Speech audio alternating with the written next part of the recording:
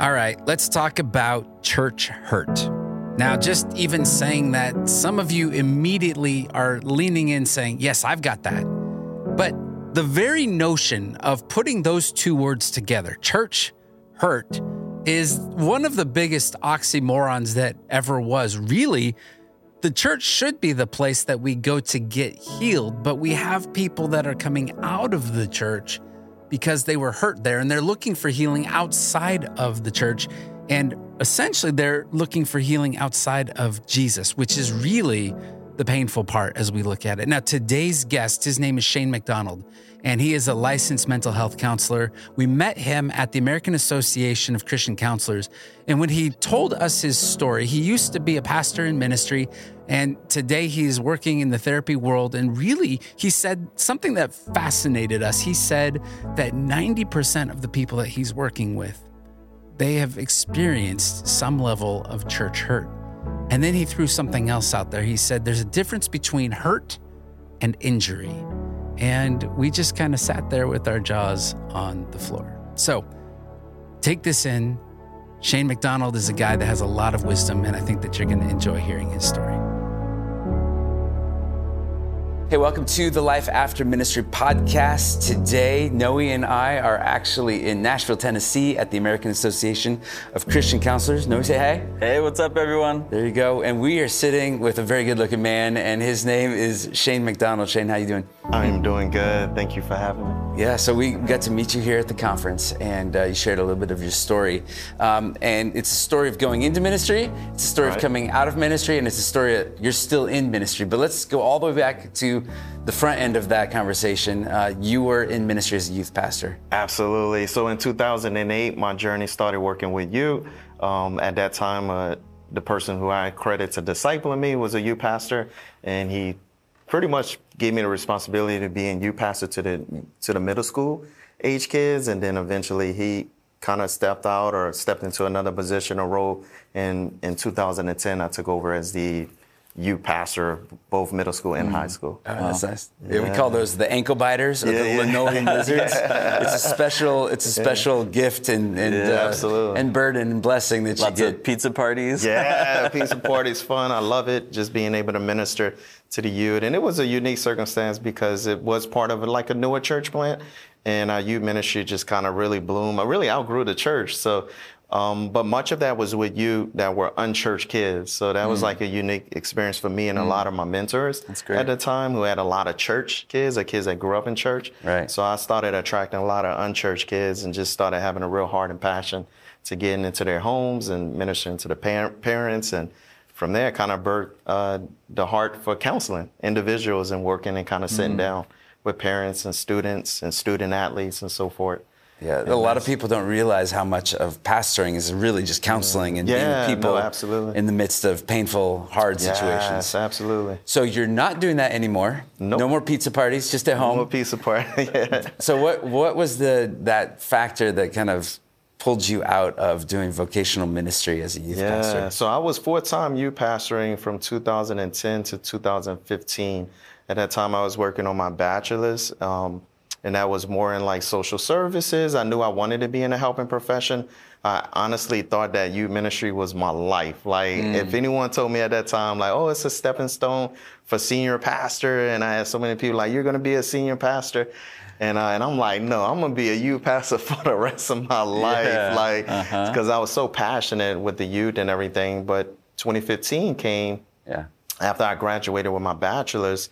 And I started to feel the call to go work on my master's. So the main thing for me in that time, I remember in 2014, 15, when I was really contemplating, even with my wife, long-term like career, you know, even though I always thought it would be in ministry, inside like the four walls that is like church, I really started feeling called more to the clinical world because I saw such a need of it when it came to working with youth and their parents, even in the unchurched world of things. So that's why I started contemplating, do I go pastoral counseling or do I go and get my degree in clinical counseling? That's kind of where I started contemplating that. What was the transition like coming out of the church?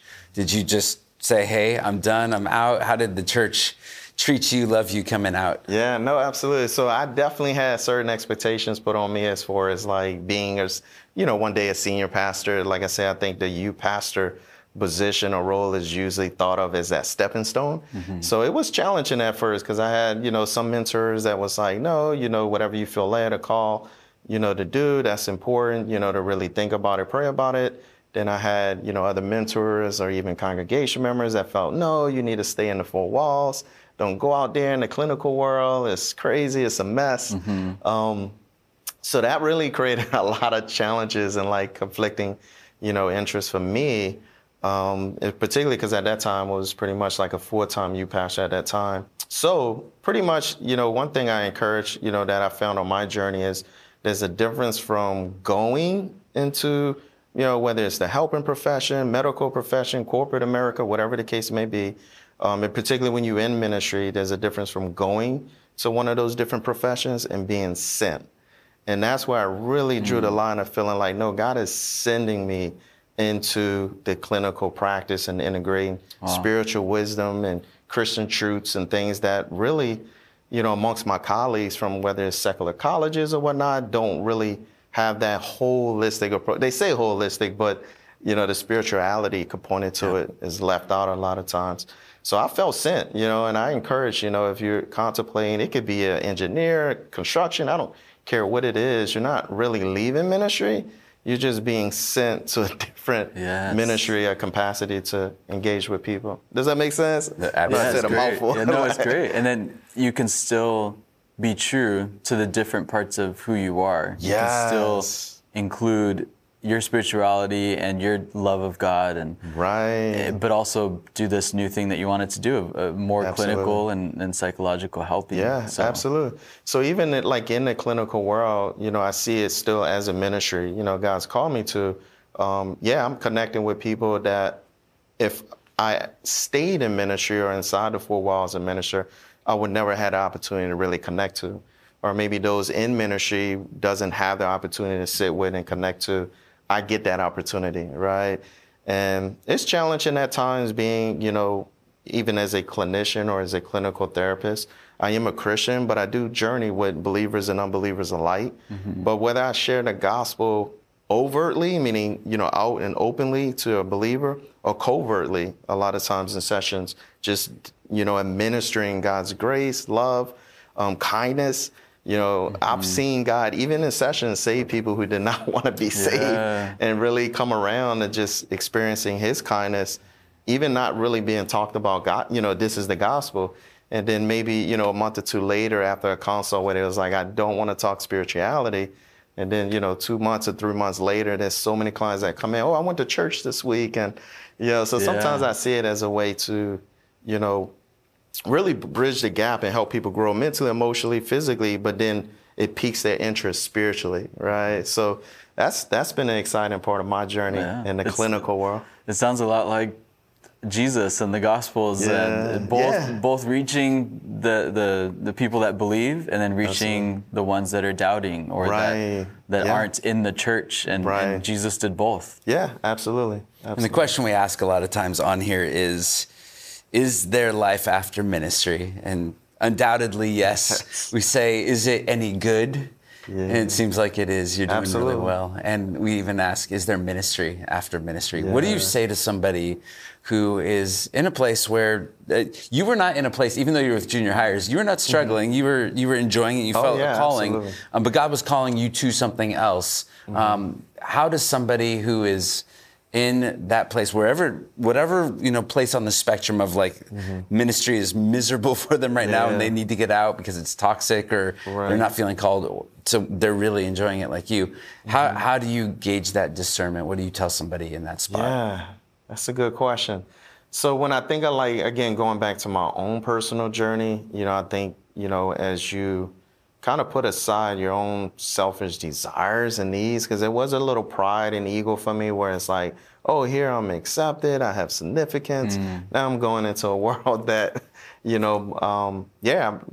of the titles of the respect of thing. Yeah, so you're starting from the bottom pretty much. But I think taking delight in just that journey is important. And you would know because, for me, I started growing a desire And once I started growing that desire and seeing that, I'm not necessarily leaving ministry, but this is just another capacity of doing ministry, that translated into like this personal responsibility, where it's like, I am devoting my time to my master's degree, and I had to step away from youth ministry. And it really was encouraging for me. And yes, support is important and mentors and, in that way. But I think it's more of a, desire. You have to grow that translates to responsibility of asserting what you want or what you feel God is leading you or sending you to. And I think that is very, very important, because if you put the responsibility on others to tell you and give you permission, that can be challenging, at times too. And that can create, church hurt. Again, like 90%, not even 9, probably 95% of Christian clients I work with in the clinical world are coming to me because of church hurt. Whoa, say that again. Is that real? Yeah, that is absolutely real. So I didn't grow up in church. I actually got saved in 2007. I was 21 years old at the time. And when I started, in church and pastoring, or, a lot of the unchurched kids' parents were once, grew up in church and they experienced church hurt, things like that. Now, these kids never been in church. I'm talking like I was working with kids that was 12, 14, 15 and never been to church. So when I started getting into the clinical world and I started attract, because I do advertise as a Christian therapist. That's what I am. So when I started attracting a lot of clients that was leaving, church or pastoral counseling and things like that, a lot of it because of past church hurt. And I am not exaggerating when I say this, at least 9 out of 10 Christians, if they've been in church long enough, experience some form of church hurt. And I think that, for me, ministry-wise in that setting, it's how can I help them heal of that, but also reconcile with the local body. Like that's a big thing to me, rather than discourage them from ever going back and don't partake. Like, no, how can I help you mature mentally, emotionally, spiritually, where you can go and get back involved, even in the church that may have hurt you. Sometimes it's worth going back and reconciling for the sake of community. But you're stronger now, right? It's like things that hurted me then won't hurt me no more. It's just a part of, being part of a family, right? And in family, you hurt feelings, right? My wife hurt my feelings. Sometimes I hurt hers. My kids, hurt is hurt. You're going to get that no matter where you go, whether it's in church or whether it's in corporate America, whatever the case may be. Yeah, it reminds me of the Emmaus Road. They were hurting. They just lost their friend, their Savior. Come on. And Jesus shows up and walks with them, but they don't know that Jesus is walking with them. Right. And in a way, you're still getting to do ministry, and you're walking with people that are hurting, broken, even Christians that have felt distance from God themselves. Yeah, and that the term that comes to mind too is, it seems like for you, is it a sacred place? It sounds like a very sacred place. So that is really important to me, to cultivate a safe space, but where it's sacred for them to be as vulnerable and as genuine as they can be in their thoughts and feelings. And that's really important to me, even as a Christian therapist. Even with like my personal local body, I do a lot of what I call pastoral counseling. And I kind of separate them from clinical with, Christian men and couples. And really, with the clinical, it's so sacred to me because it's like, here's a place or a person you can sit with that I'm not trying to do life on life with you, right? We're not going to go hang out. We're going to, get your wife and we're going to go and enjoy dinner. So this is a place where you can just be raw and open and honest. If you mad, be mad. If you sad, be sad. Use whatever language you need to use to express. And then we can heal and work through, because you don't get to do that outside that space where you're not offending people or people getting defensive and then you just don't feel heard. Yeah. And then, or people spiritualize away your problems. No, you're blessed and highly favored. It's like, no, if you don't feel like, let's talk about that, Wow.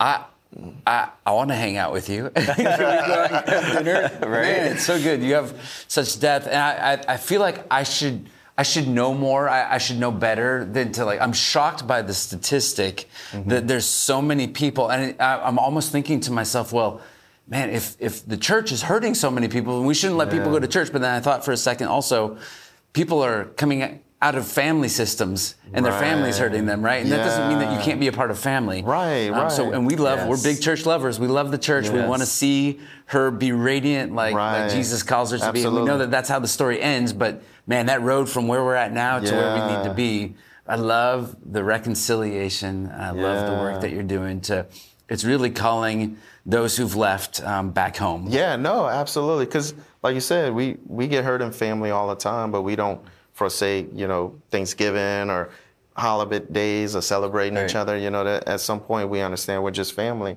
and we got to work through this. And that's an important part of my ministry in the clinical world, and particularly with Christians, is to make them feel safe again, but then they go back and be able to take what they learn in their maturity and really, love their leaders and love leaders, but also love and kind of look for the same church hurts that it's just hurt. I think for me, I separate hurt and injury. So what people call church hurt is literally that. It's just hurt, meaning you need to find a way to work through that. My son plays sports. I love sports. And I have a lot of student and professional athletes too as clients. And one thing I told my son when he started playing football, you're going to get hurt. That could be your finger stepped on. Wow. You could get a cut, an owie, turf burn.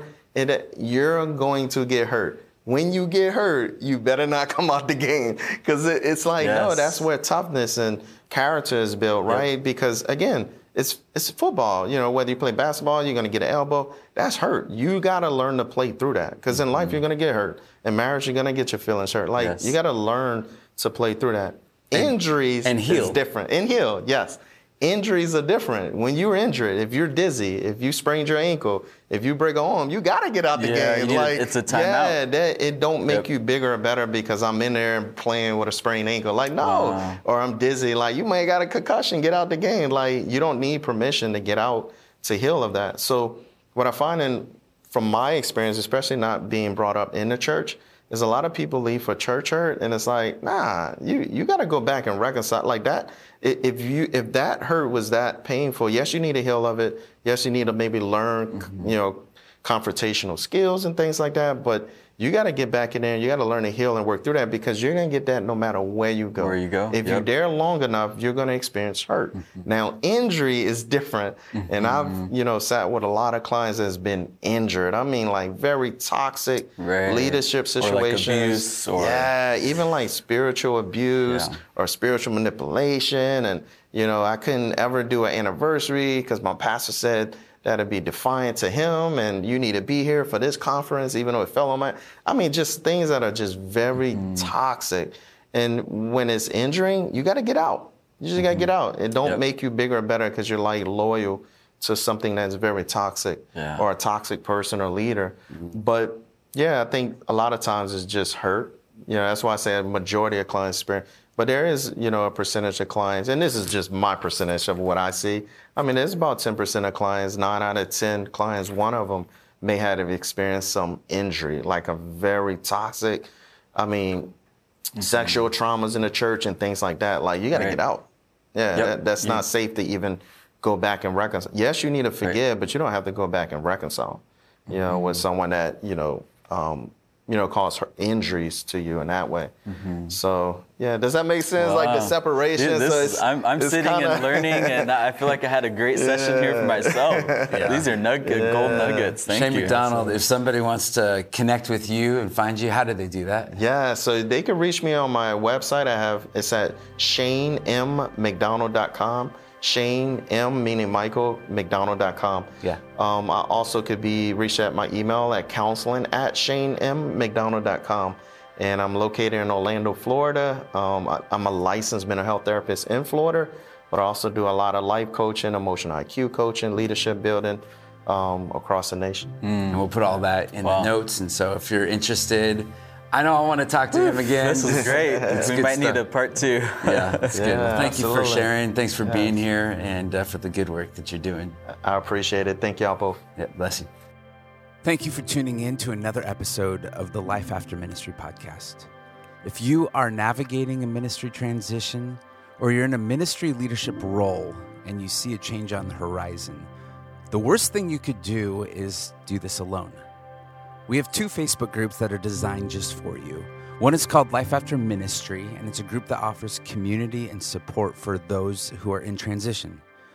The other one is called the Elder Hub, and it's a resource center for ministry leaders. These communities are designed to give you insight, advice, and answers for your questions. We also have pastoraltransitions.com, and there you'll find articles on everything from messaging transition from the pulpit to what does it actually look like to become a community known by our love in every season. Don't forget to subscribe and share this podcast. Your support helps us extend our reach and communicate this message. So may the Lord bless you and keep you. The Lord make his face to shine on you and be gracious to you. May the Lord turn his face toward you and give you peace. Shalom.